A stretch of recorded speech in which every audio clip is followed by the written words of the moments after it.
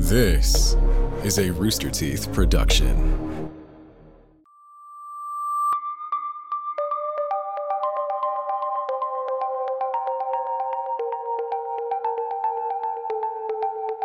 In 1974, a series of gruesome murders took place in a colonial home along the south shore of Long Island, New York. Just 1 year later, a new family moved into this home despite warnings from friends. Soon after, the family was terrorized by paranormal phenomena and forced to flee the home. Today, we're going to unveil the true story behind the infamous Amityville Horror House.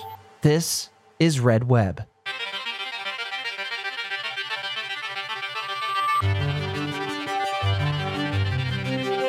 Welcome back, Task Force. It is still October. That means we are dissecting, pulling apart another haunted house. This week, a very gruesome tale, Amityville. I'm going to give it to you right up top. We have a trigger warning for gun violence and various forms of abuse. But talking about it this week, I'm your host, Trevor Collins, and with me, bringing his gut instinct, Alfredo Diaz. Yeah, Deadpool did this movie. What? Yeah. Wolverines? Oh my God. Yeah, I saw the movie a long time ago. So what I do remember is the father was possibly possessed or something like that. Went nuts.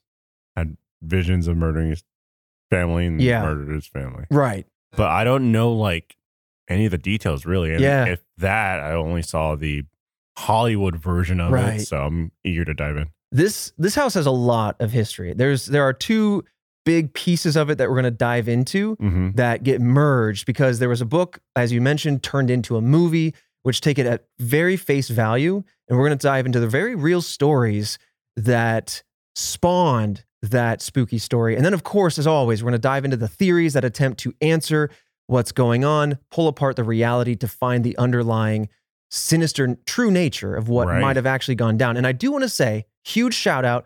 This is the first guest we've had on this show. We're going to bring on Kelsey Childs, a.k.a. The Haunted Detective. She's got a theory covering a few things that are a little bit newer that I won't be fully diving into in this outline. And we're going to have her present that theory at the very end. So please stick around. Very interested for that.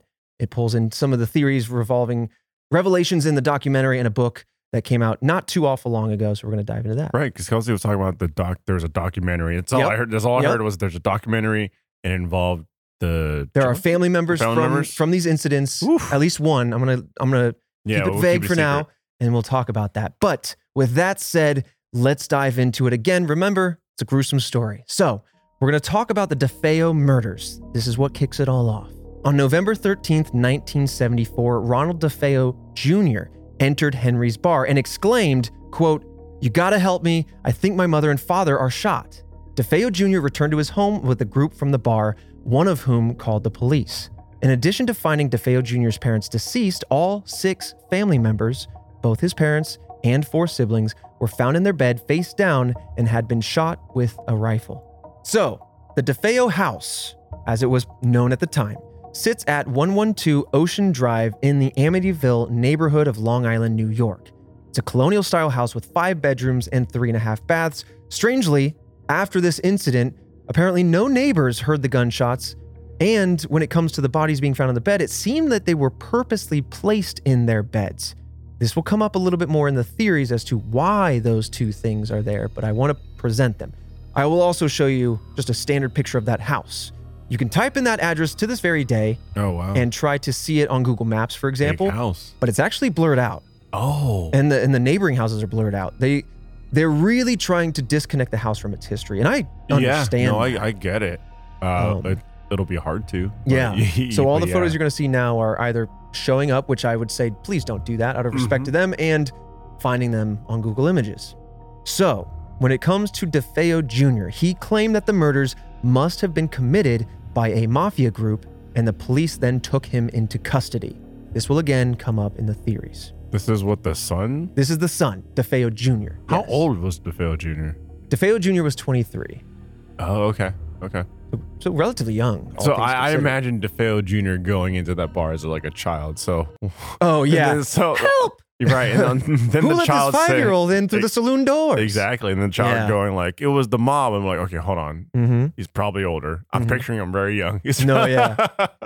So a few things to earmark, right? I love to do this. Mm-hmm. No neighbors hearing it. The bodies seem purposely placed. And now we have DeFeo Jr. himself in the moment claiming that it must have been committed by the mafia. So soon after, of course, he was taken into the police custody at that time. Soon after, the police found many inconsistencies in his story. Oh, no. I was just about to say, you're probably, obviously, because the police are going to try and do their due diligence. Mm-hmm. You're a suspect. Yeah. That sucks. Oh, yeah. In a situation where your family is like murdered and then like, so, because you know they're not going to try and let that on right away, but also the back of their mind, they're like, did this person do it? Right. You are one of the primo suspects. I mean, pressure I don't like. Look no further than Netflix's Making a Murderer. I mean, if you really want an inside look at how the pressures can happen or how people can end up in an interrogation that they don't realize, etc. Yeah. But I'll table that for now. The next day, DeFeo Jr. confessed to murdering his entire family himself. Following trial, DeFeo Jr. was convicted of second-degree murder at 23 years old. So, in the trial, and since his sentence, DeFeo Jr. has made many conflicting claims about the murder. Again, his story does seem a little bit garbled. Wow, I don't remember any of this. I don't know if this was in the movie or not, but I just... No, this is the incident, I think that might have been lightly glossed over that then leads to the next incident, the haunting of the Lutz family. Next family. Mm-hmm. Okay, got it. To my understanding, I haven't seen the movie in quite a few years, same. But so it was known that DeFeo Sr. was extremely demanding and abusive towards his children. This led DeFeo Jr. down a path to substance abuse. DeFeo Jr. saw a psychiatrist after numerous outbursts towards his dad, including an instance where he pointed a gun at his dad. He subsequently went to prison and remained there until his death in 2021. Really not all that long ago, but that's the DeFeo story, simply put. So, nice house. Lots of bad happened to it. Dark history right out the gate. Isn't it?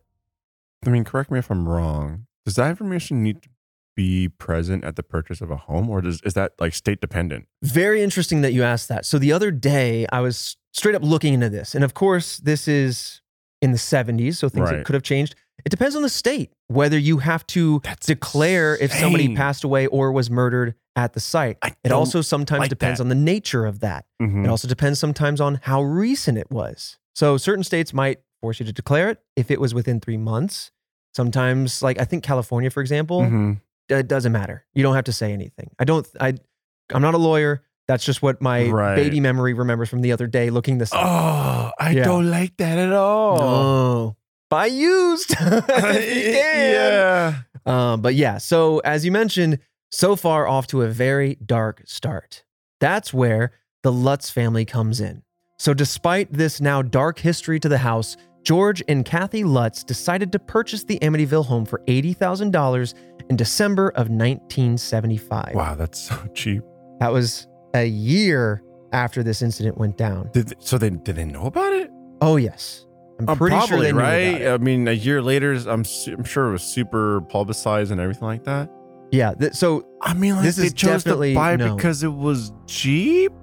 Well, we'll get into that. I didn't think you'd have anything on that. A little bit. We know, again, some of this will come out in the theories, but I do want to say out top, like they had a range that they were looking for a house in. This $80,000 number was a decent chunk of change up above that range. So we'll get into that. Whoa. So, oh, wow. Okay. Yeah. All right. So 13 months after the murders, they move in.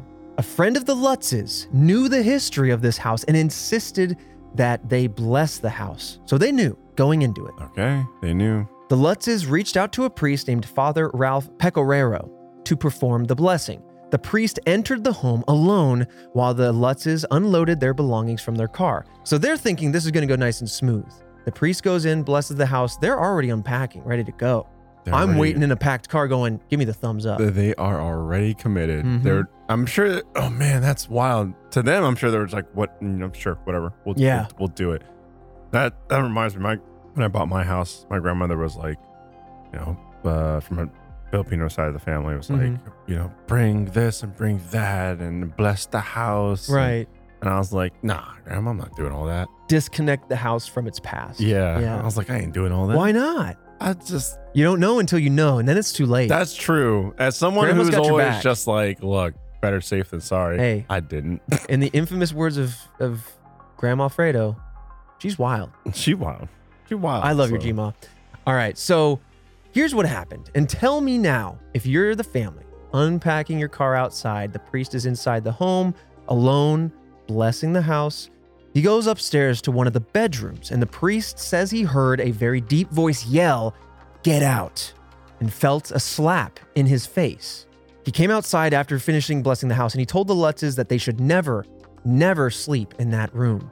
The priest left and found blisters on his hand that weren't there previously. He also claimed his car was acting like it was possessed, in his words, with the doors and wipers acting erratically until the engine itself died. After the blessing, the entire family began reporting strange occurrences and, of course, moved in.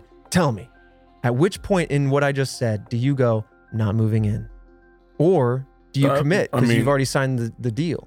So look, you lose a lot of money by not committing, but also if they knew before they bought the house, why would you buy the house? That's the thing. Especially if it was coming from a friend, maybe they didn't know until they were already too deep, and so they said, escrow. "Okay, fine, we'll do the blessing, and then maybe that because it's the friend's advice, and then maybe we'll cut ties." I mean, here's the thing. I know at least in like Texas, I think it's like penalized or you just heavy taxes if you're there for less than a year. Oh yeah, so if you resell it within I think 2 years of it being your primary residence, you then have capital gains tax on it. Yep, there you go, capital gains on whatever the net profit. So but you also have the equivalent of a security deposit on your contract when you're in the buying process. Yeah, so I mean, drop the security deposit. I lose it. Right. It might suck, but the rest of this sucks a lot worse. Like, I don't know, man. Especially since you got a family. Yep. And if you are seeing and experiencing those things, why? I don't understand. Like, who says I'm gonna put my family through this? We're gonna ride this out. Yeah, it's literally the question every viewer has when watching a classic horror movie. They go, dude, why? Even then, if the priest said don't go into this room in particular, or at least don't sleep there. I'm sure you're gonna tell me they slept in the room. Right. It's like, come on. What do you want to bet? It was the room with the two quarter circle windows, the classic look of it. It must have been like, it's a nice room. We gotta sleep in it. Yep. Okay. So place gets blessed, family moves in. Every night, George would wake up at exactly 3:15 a.m., supposedly the same time that the DeFeo murders took place. George even claimed that he saw his wife and their 2 children levitating over their beds at night. George, in another instance, said he heard a marching band in the living room one night. So he goes to the living room to investigate. He finds no marching band, of course, but instead all of their furniture had been shoved to one side of the room. Kathy reported invisible hands hitting and scratching her. She put a crucifix in the living room to see if it could help. Supposedly, it turned upside down immediately, and the room began having a sour smell to it. All of this is like very vivid. Very vivid. And in your face. None of this is subtle whatsoever. And it seemed like it popped off immediately. Yes. And there's, I think, something to that. Okay. Either something very validating to this whole haunting, or something that plays very heavily into one of the theories. Okay. Sorry, I know I keep burying the lead. No. But I'm just sitting here. I'm just like, this is so aggressive, so fast away. Like, this is all with first month. Yeah. 100%. I feel like, I don't know. I feel like it's so wild and it seems so consistent that if I was in this situation, right? First off, I'm out. Done. Yeah. That's way past my line. But also, I feel like I could literally be like, yo, Trevor, like, dude, this house is not a good house. And you'd be like, come on. And then I'd just bring you. And then all of a sudden, it'd be like, boom, now you see it. I'm taking up all your ghost mosquito bites. And then I asked my neighbors, hey, can you come check this out? This is being kind of weird. I would get so many people to come to this. If it's so vivid like this. I'd be holding tours. Right. I'd be like, look, this house, it's freaking like over the top crazy. And if they don't see it, like maybe having external activity in the house makes it calm down. True. Either way. Then start renting out rooms. Right. You can sleep in the no sleep room. So anyway, now Kathy's having her own experience. And then as the story continues, the children began sleeping on their stomachs, very reminiscent to how the entire DeFeo family was found in their beds face down. And they claimed, additionally, that doors were coming off the hinges, green slime was oozing from the walls and out of the keyholes, very reminiscent, actually, of the Blood House that we talked about a few weeks back. They even claimed to have seen a room full of flies in the middle of winter and unexplainable hoof prints outside. I'll be honest, with this show, there are always claims. This might be the longest list of claims we have ever experienced. We're hitting every type of sighting. It's a little over the top. Yeah. I'll be honest. It's overbearing. You're experiencing this and that and this and that and this. And I'm like, holy, like that's sensory overload. It is. And it also just seems like, well, bring in the authorities, the priests, the whatever. Ladies and gentlemen, we got them. Oh, yeah. Ghosts are real. You know what I mean? They absolutely bring. It just feels like this would be the place to bring all that to light. This is the Mecca, right? Based on everything you're saying. Seems like it. This is Proof City, right? And we will get into that. They do get a whole crew together to come explore this. But I do want to kind of go through again, as you kind of put it, a laundry list of sightings. So because long. I mean, there's some other more mundane things like the garage doors opening and closing. It could be an electrical misfire.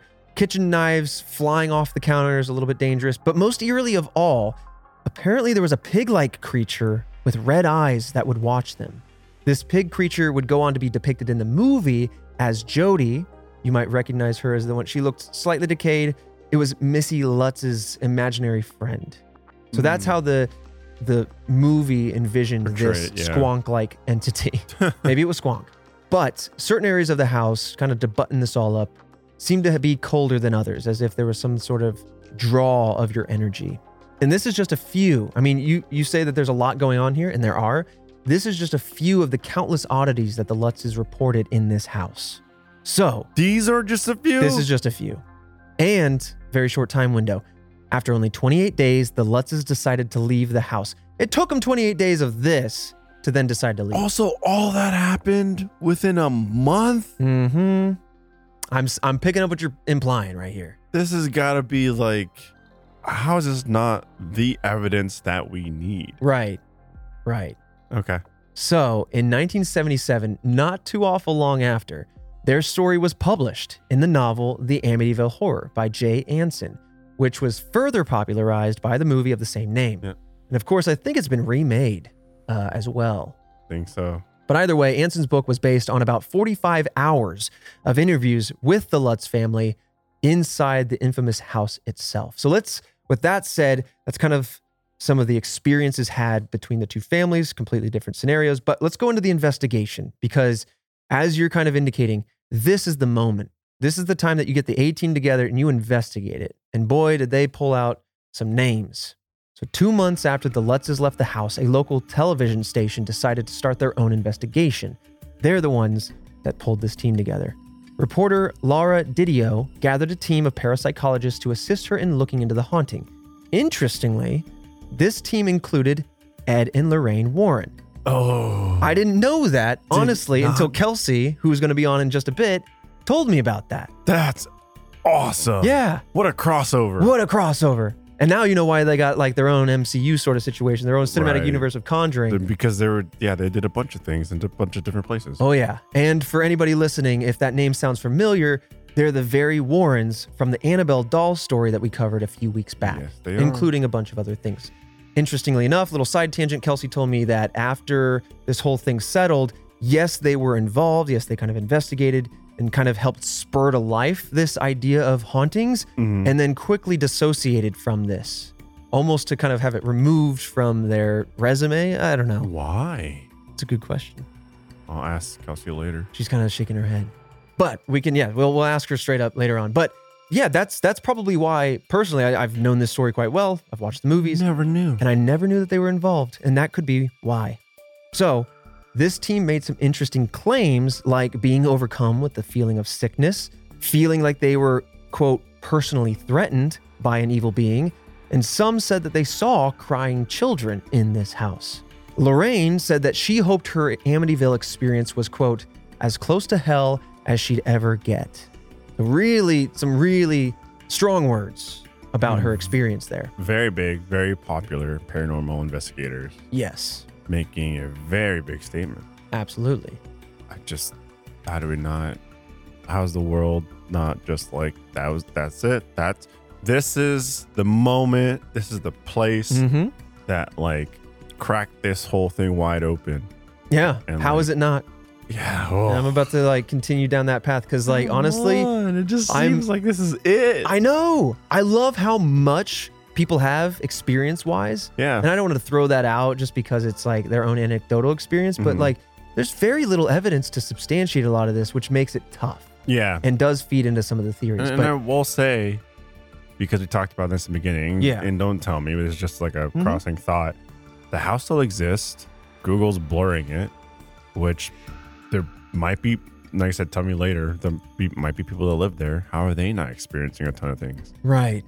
Or maybe they're just straight up not, you know? So, Gene Campbell, a professional photographer, was part of this team. He captured a photo that seemingly featured a young boy with glowing eyes peering around a corner. I've talked about this photo in a previous episode. I don't remember when, because this photo always comes to mind when I think about ghost photos. Some believe that this young boy is proof of paranormal activity and that it is a ghost of one of the deceased DeFeo boys roaming the home. However, and I'm going to show you this photo now, Task Force at RedWebPod on social to check it out. But other than this photo, the team didn't really find anything too concrete. And so it's really hard to walk away from this story, hearing all these stories, and not having the evidence to properly back it up. I mean, it's clear as day. It's a boy. It's almost so clear that it makes me wonder, was there just an actual boy there? I mean, it looks like it's creepy. I mean, that's, like, whether you're going to think it's a ghost or not, there's a boy there. Yeah. Doesn't even look transparent. The only odd thing about the boy is that his eyes are glowing. Like they're pure white, they're essentially. Pure white. Yeah, if you're listening after dark, don't look at this. There's no transparency there. There's not translucent. Yep. He's not like saran wrap. You can't see through him. He's there. That's a boy. Yeah. Oh, yeah. You can tell, like you're saying, clear as day, he's blocking part of the door frame. Yeah. He's there. Not floating or anything. Yeah. Not going through any. That's just a boy in a door frame. Yeah. And I will say he does look, from what little you can tell of this photo, like a generic young boy. However, held up next to the photo of a young John DeFeo, victim of the incident we discussed earlier, does look similar. Yeah. Looks similar. Well, hello there, Task Force. A little break from the macabre. What a good choice of words, because one of our fantastic sponsors today is good friends of ours, but I'll talk about them in a second. Right now, go subscribe to youtube.com/RedWebPod to be sure that you don't miss out on our Halloween special here at the end of the month. We go to Pennhurst Asylum. We get all creeped out. We have evidence. We want to see if you guys see anything. Let us know in those comments when it happens. But anyway, that's coming soon, so be ready for that. We also have case files on our YouTube channel where we get hands-on with all sorts of stuff, whether it be theories from you guys or trying to debunk popular scary TikToks or just getting hands-on with our ghost hunting tech, what we're going to use on Halloween. That's the very stuff that we kind of break down and talk about. That's what that show is all about. And then sometimes, we debate about owls and catfish. So let us know which one's more terrifying. But with that said, let's talk about some of our fantastic sponsors. This episode of Red Web is brought to you by 30 Morbid Minutes, a fantastic show. This is not even the read. This is just me talking to you from Elise Willems and Jessica Vasami, two good friends of mine, and a fantastic show it is.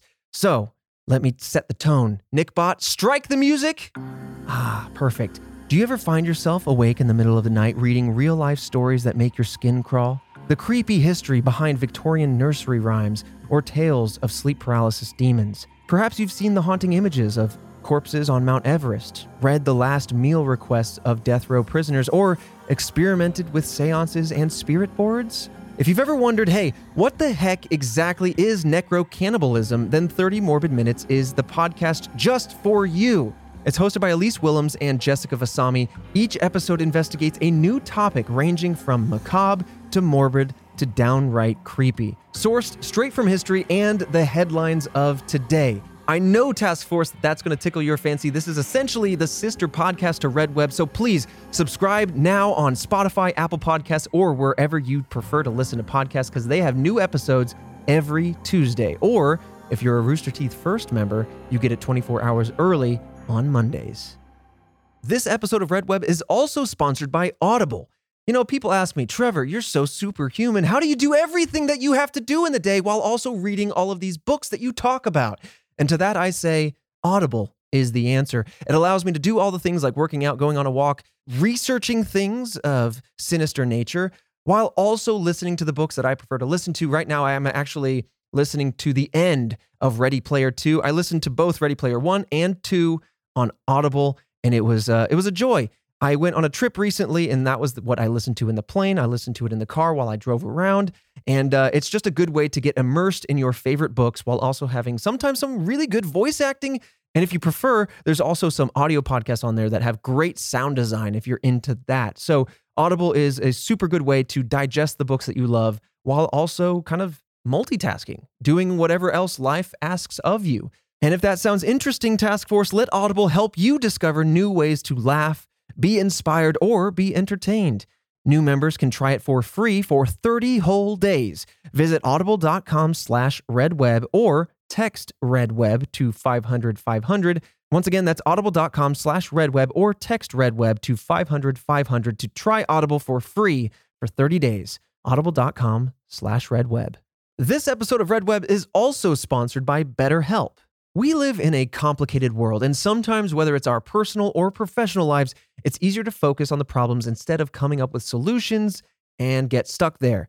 But when we reframe our mindsets, sometimes those same situations become easier to work through. It can be difficult to train your brain to focus on problem solving, especially when you're faced with life's challenges. At least, it's not easy on your own. So, the question is, how do you learn? Well, that's where a therapist can help. We can all get so much from therapy, whether it's reducing stress, helping with anxiety or depression, or just healing in general. If you're interested in giving therapy a try, BetterHelp is a great option. It's entirely online, it's convenient, it's private, and it's affordable. When you want to be a better problem solver, therapy can get you there. Visit betterhelp.com/redweb today, Task Force, to get 10% off your first month. Once again, that's betterhelp.com/redweb for 10% off your first month. And with that said, let's dive right back into the mystery. Let's dive into some of the theories that attempt to answer what's going on here. Unlike last week, when we talked about the Winchester House and ended with the theory of a hoax, which had a lot of new information in it, we're going to start with the idea of this being a hoax. Because this is a very popular theory, is that the Lutz family fabricated the story of the haunting in Amityville. George Lutz was reportedly a huge fan of the paranormal. He was said to dabble with the occult and attempted to summon spirits into the house. And the Lutz family also had financial issues and may have not actually been able to afford this house. So they almost kind of consider this as an investment into a story. So as we mentioned kind of at the top of the episode, they had originally been looking for a house in the $30,000 to $50,000 range. Whoa, you're getting close to double. Actually, yeah. Yeah. Depends on where you are in that range. Right. You're double or close to. Absolutely.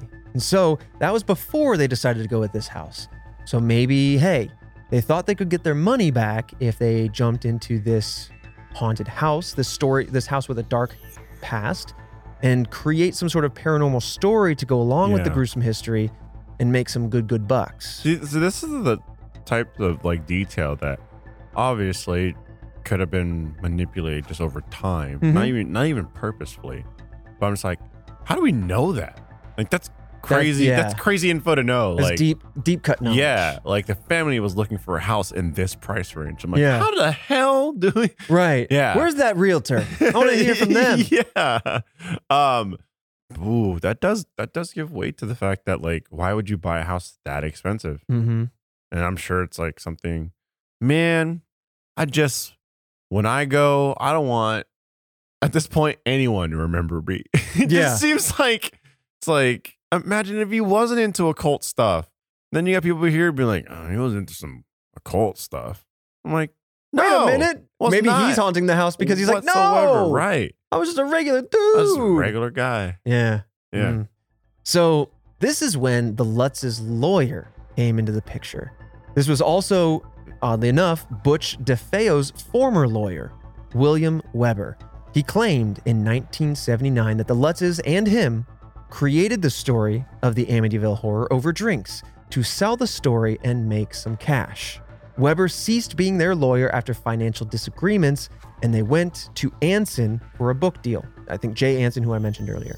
Although it could be argued that Weber only said this because he had been the original choice for the book's author, and then he may have wanted some kind of revenge. And so it is worth saying that maybe... Could be, just him slandering. Right, exactly. Oh, because there's motive there for that. Right. However, the wrinkle here is that the Lutzes have in fact undergone polygraph or lie detector tests, which aren't 100%. They are not. But, so leave that as it is. But still, I would think that, just my very little knowledge, sure, not 100%, and I would like to see the percentage of that inaccuracy, and what percentage of that is because, the person knows how to get around a lie detector test. You know what I mean? I think that's it, too, is, staying calm, believing in your lie. Right. If it's... I don't know, 25% inaccurate. What percentage of that is people that know how to get past that test? And what percentage of it is just false positives or whatever? So interestingly, despite the accuracy being here nor there, George and Kathy took the test separately with polygraph specialist Chris Gugas. So Gugas claimed that they were both telling the truth. That's another little wrinkle there with this being kind of... Now, again, we're going to take a few seeds from each of these theories, and they're all going to kind of blossom, I think, in the final one. But moving on, there is kind of now a delineation, was this house cursed before the murders, or was it cursed after the DeFeo murders? So we're going to talk about those two different theories, and then we're going to talk to Kelsey. So the theory that some believe is that the house was haunted prior to DeFeo Jr. killing his family. Supporters of this theory believe that evil spirits inhabited the house prior and were the voices that DeFeo Jr. claimed to be hearing in his head.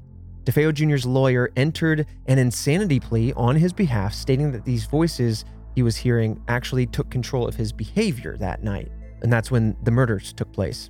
So this would make the entire DeFeo family, including Jr. himself, victims to these evil spirits. However, again, Jr.'s stories about the murders were very inconsistent, but it's also likely the murder was in retaliation to the abuse he faced from his father, so there is personal stakes in play that do tend to soften the blow of this being purely an act of prior haunting. Oh man, so a handful of things. One, look, there's no excuse for what DeFeo Jr. did. I'm curious as to why, we'll never know, but as to why, the rest of the family. Oh, why everyone? Yeah, why everyone was a victim of this? Yeah. So that's interesting. Cause own personal experience, I haven't seen my dad in a long time. And him and I, we butted heads, but never was I everybody in the family. I got to retaliate. That's a whole different, being on the surface level of that, that's a whole different mindset, barrier line to cross. So that's just I'm just so curious on that aspect of that. Right. I mean, a wrinkle to your point is in the moment. Again, his stories were inconsistent. There's evidence in play, et cetera, et cetera. But he's also saying in the moment that he himself is this was the mafia. And not to jump too far into it too fast, but some of what Kelsey has to talk about. Oh, touches on that. It touches on this as well. Would this have taken multiple people? Was this something that he himself could have? I'm not trying to clear him of anything, but it's something to discuss because you're right.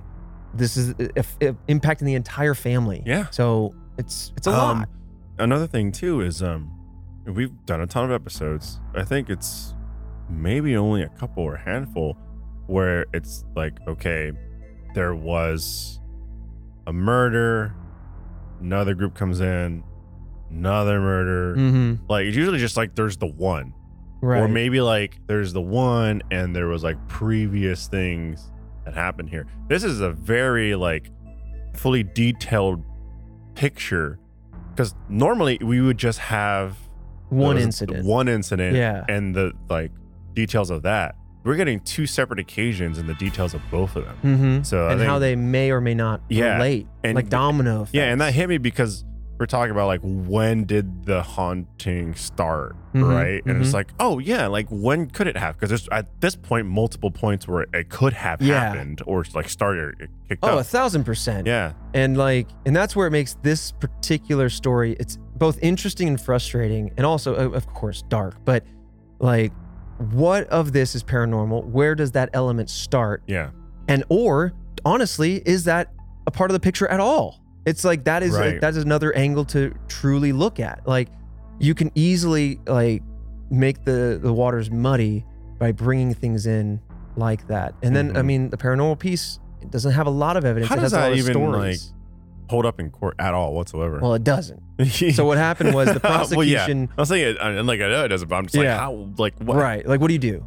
Yeah. Yeah. Well, that's where the prosecution did not take interest in the insanity claim, arguing that DeFeo Jr. was an addict who was well aware of his actions, and that this was clearly just an attempt to clear himself of direct blame and soften his punishment.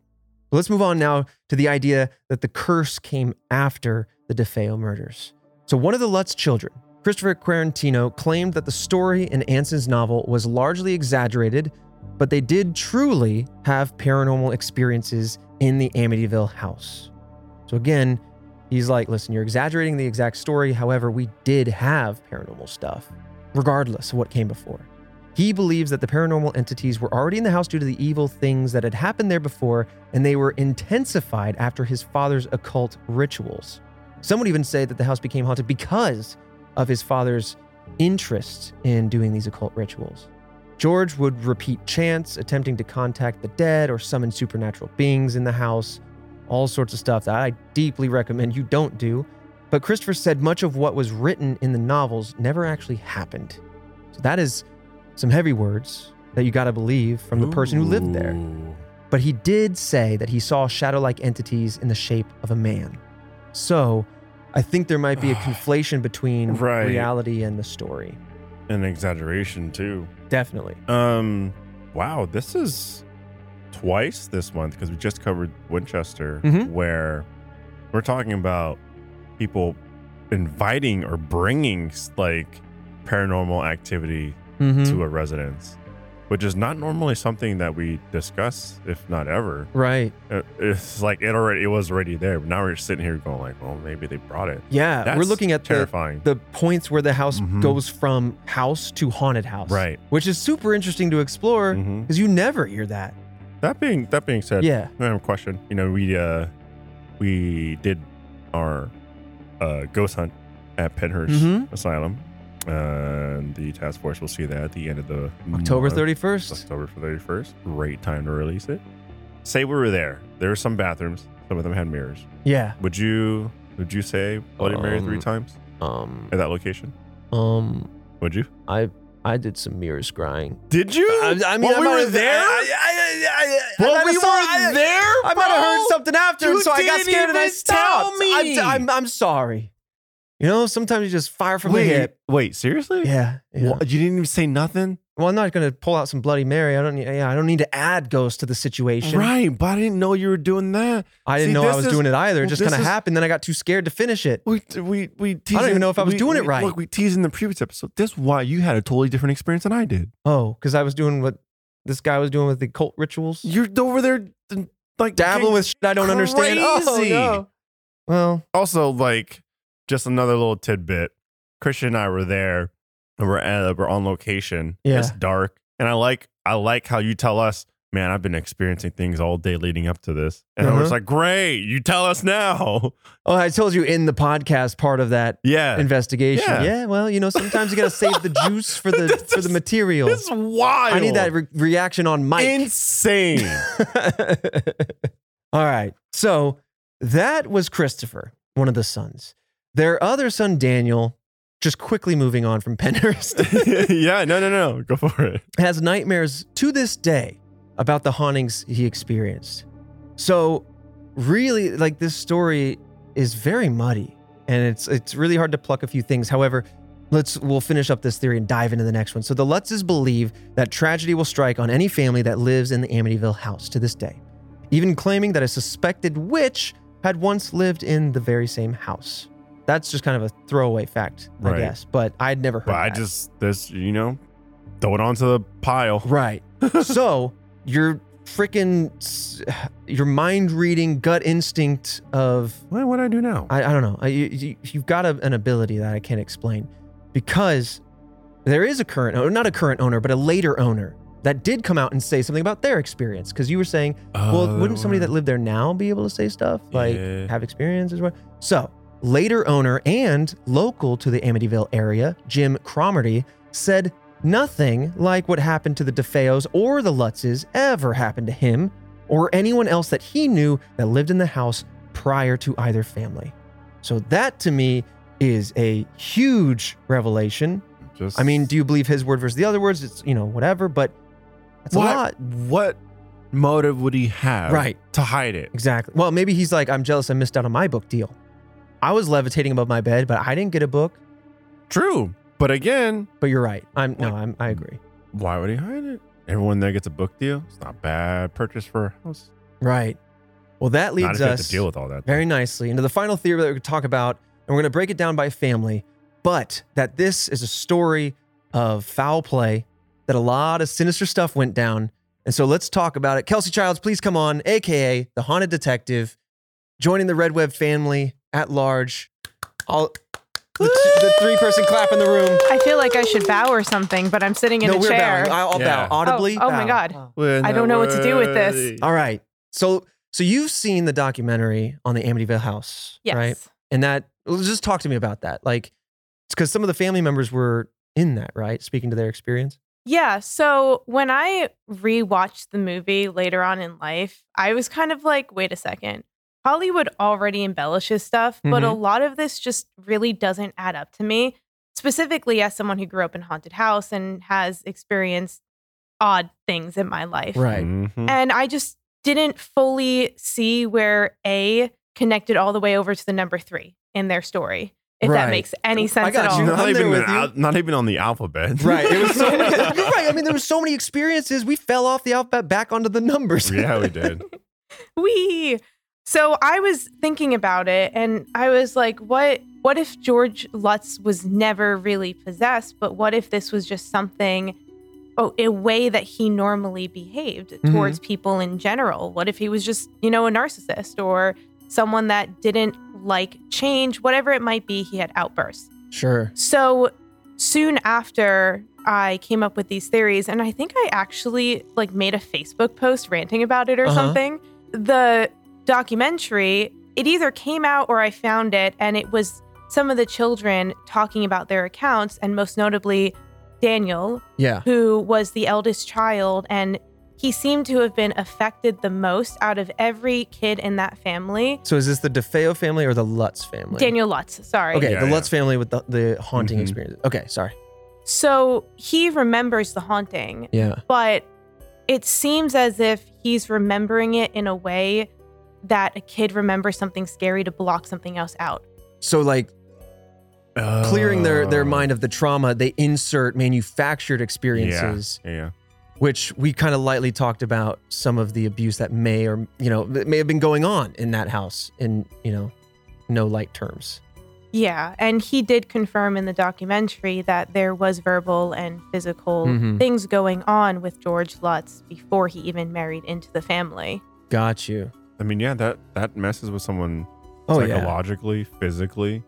But even then, the long lasting there is the mental game, right? Right. At that point, you stuff that down, you don't want to remember any of the well, like I said in the previous theory, I mean, Daniel has been haunted literally by his experience in that house to this day.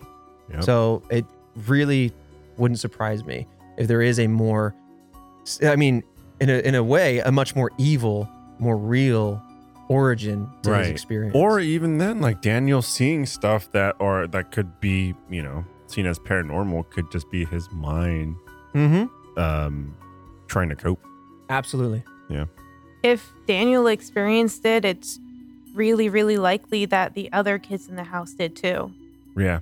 Yeah, I see that as well. I don't whether it would be they saw it as well or through their sibling, they noticed things.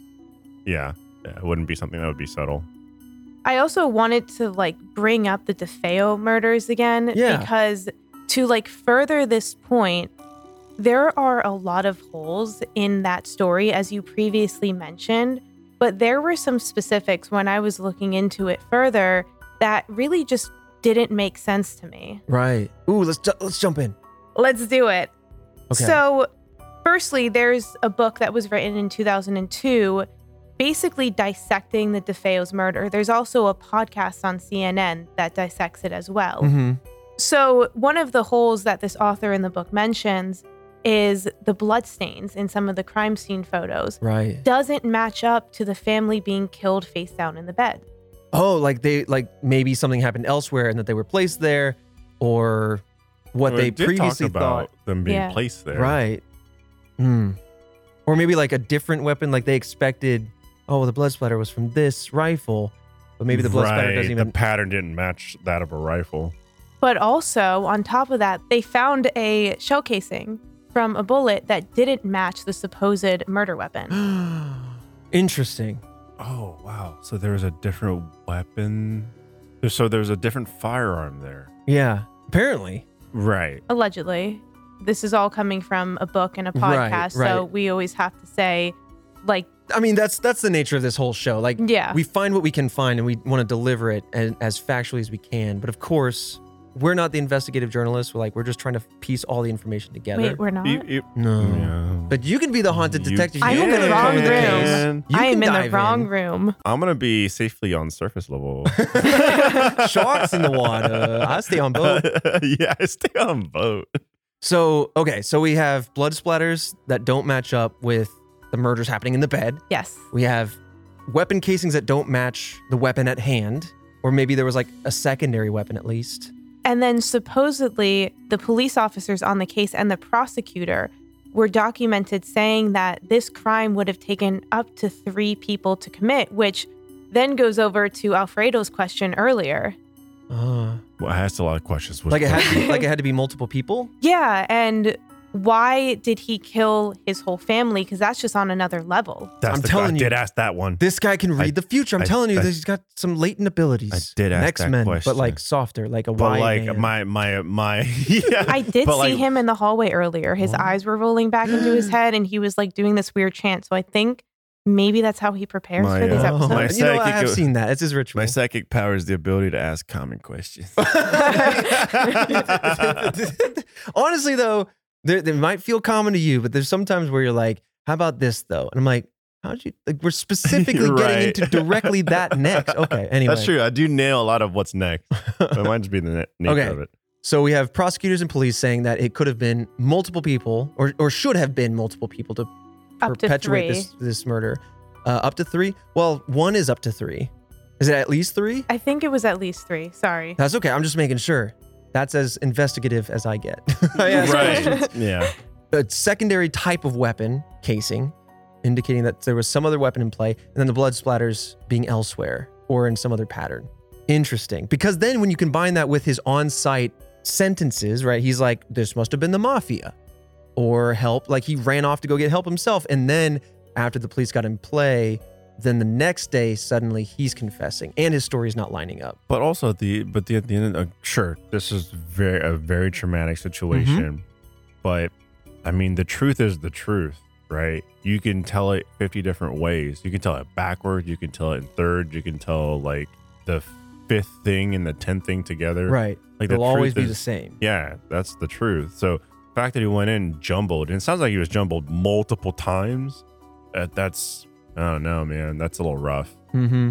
Well, it is said that Suffolk County, which as someone growing up in New York, or as someone who grew up in New York, I can say that this really does ring true to that state in particular. The confession rate in Suffolk was astronomically higher than other surrounding counties.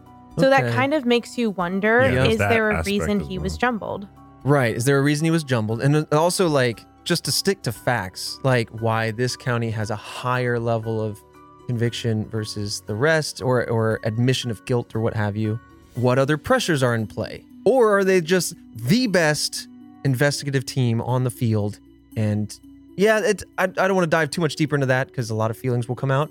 but like it is something of note in this particular case. 100%. And I'm talking like 95% compared to like 20 or 30%. Right. A huge disparity. What, a town over? There's like 75%. I feel like that should be looked into. Yeah. Like, a lot of things should be. That is you're not wrong. I feel like that's just such an outlier of a number then. Yeah. This case is odd. I don't want to step on any other like revelations you got as far as like the foul play angle, but because I don't want to close out this episode just yet, but like so far, like just discussing this, it feels like whether it be on the paranormal side or on the just foul play side or what have you, it's so confusing because it's jumbled with stories and experiences and memories and stories being all over the place. And so it's really hard to figure out, on one hand, where did the paranormal activity start? Yeah. Was that in play? Is it the why to a lot of this or some of this or none of this? It's wild. This is what I love about doing the podcast is you end up uncovering so much more interesting curiosities and questions than just the surface level investigation, like watching the movie, right? Yeah. I subscribe to DeFeo Jr. killing his family. And then from there, the father of the Lux family was like, look, I'm into this stuff. And so bought the house and want to capitalize off of it. I mean, I think that makes a lot of sense. I think the only thing kind of with some of what Kelsey's bringing is like, was DeFeo alone? Were they kind of coerced into an admission of guilt? Or were they part of it, right? Or like what level of, that's the part that's the most hairy. That's the hardest to decipher, that I would be really interested to be like a fly on the wall to properly like get the facts down that seem to be lost to time. I'm surprised there's not any like, I don't know, maybe it was glossed over, but it doesn't seem like anything came up as to why the DeFeo family was even tied to the mob, or why would they be targeted to the mob? Oh, like why did they just kind of name drop the mob at the like their uncle was in the mob or something? It's like, well, it's just supposedly, according to multiple sources, including this book from 2002, the DeFeo family had connections to local crime organizations. There you go. Okay. So there it is. There could be motive. Yeah. Retaliation, something, money, I don't know. And all of my New Yorkers listening to this will know there was an entire street in the Bronx, Arthur Avenue, that's literally owned by the mob. Like they own the entire street. So it is a very, very prominent thing to happen in New York, to have some sort of mob or mafia encounter. Interesting. Ooh, don't like that. Do you think you've had any? No, I was just never. Like, none that I want to talk about. I was just never, don't worry about it. Yeah, just don't ask anymore. Just don't ask about don't those. Worry about it. Yeah, and different names and different passports I got. That's so interesting, though. Like, it also kind of gives me the willies, the heebie-jeebies. Yeah, that's real life stuff. Yeah, that's something so real that I'm kind of like, I'll move away from that. Yeah, I'm just doing my thing. We would go eat at this restaurant when my sister went to school in the Bronx, and there would just be like a back table, a round table, and just men like in suits just like sitting around with cigars and stuff. And we were like, okay. You're in a scene of Godfather. Right. Yes, that's what's pretty happening. much. Cut to the conversation happening at that table where the guys are like, man, we feel like gangsters right like, now. We feel so cool. I'm so glad we rented these suits. Yeah. this mobster themed bachelor party is awesome. That's so good. Hey guys, hey Paulie, do you ever think that we maybe shouldn't do a mobster themed bachelor party here in the heart of New York? Well, the thing is probably like, or talk like this. The thing is just like that, but instead it's just very much like, hey Ryan, no, I'm Paulie today. Oh yeah, my bad. Hey Paulie, you ever think this is a bad idea? He goes, absolutely, every day I do.